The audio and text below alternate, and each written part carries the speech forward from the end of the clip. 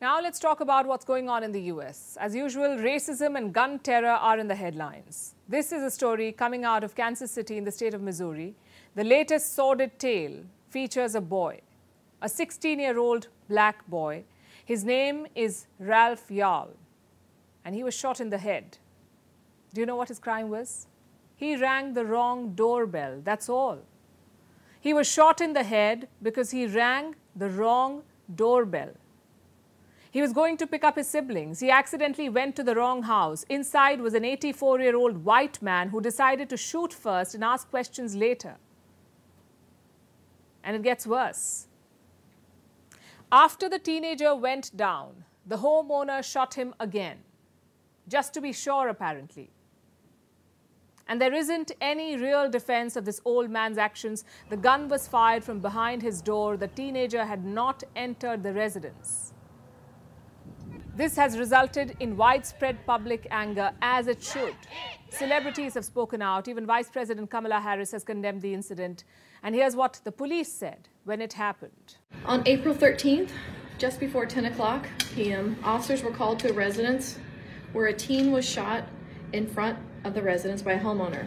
The teen was transported to a local hospital for his injuries. The homeowner was taken into custody and placed on a 24-hour investigative hold. Now, there are a couple of things to unpack here. First, the old attacker was released.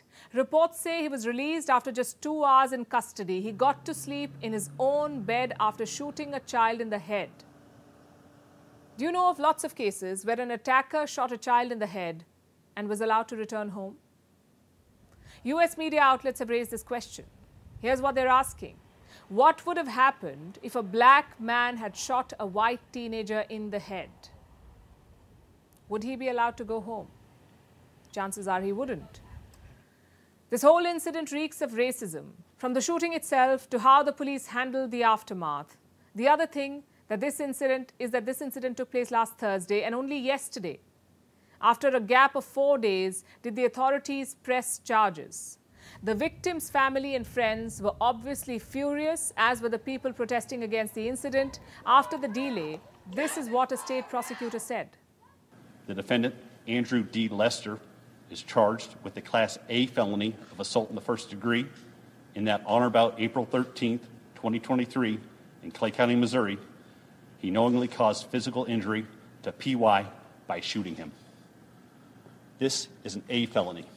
It carries with it a range of punishment of up to life.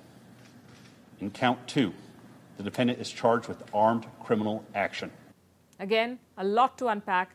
The attacker is accused of, quote-unquote, knowingly causing physical injury. The other charge is armed criminal action. Well, what about attempted murder? He is not charged with attempted murder, and the prosecutor defended this. He says the charges levied carried the highest possible prison time for the shooter. Was there a racial component to this case, however? As the prosecutor of Clay County, I can tell you there was a racial component to the case. So the prosecutor agrees that race definitely played a part here. The attacker's statement to the police also speaks of an irrational fear. He said, and I'm quoting, he was scared to death by the size of the boy, and that at the age of 84, he would not have been able to defend himself. So essentially what he's saying is this: he shot the boy in the head because the boy looked large. Is that even a defense? Unfortunately it is, and it may work. That's because of something called stand your ground laws. These laws grant people the permission to use deadly force if they feel seriously in danger. That's all they have to do, feel that they're in danger, and they can justify shooting. This is a bizarre loophole. Shooters use it all the time. They claim defense, they claim self-defense, even in absurd cases like this one. And do you know how many American states have such laws? 38. 38 American states allow people to shoot at other people because they feel they're in danger. And Missouri is part of that list.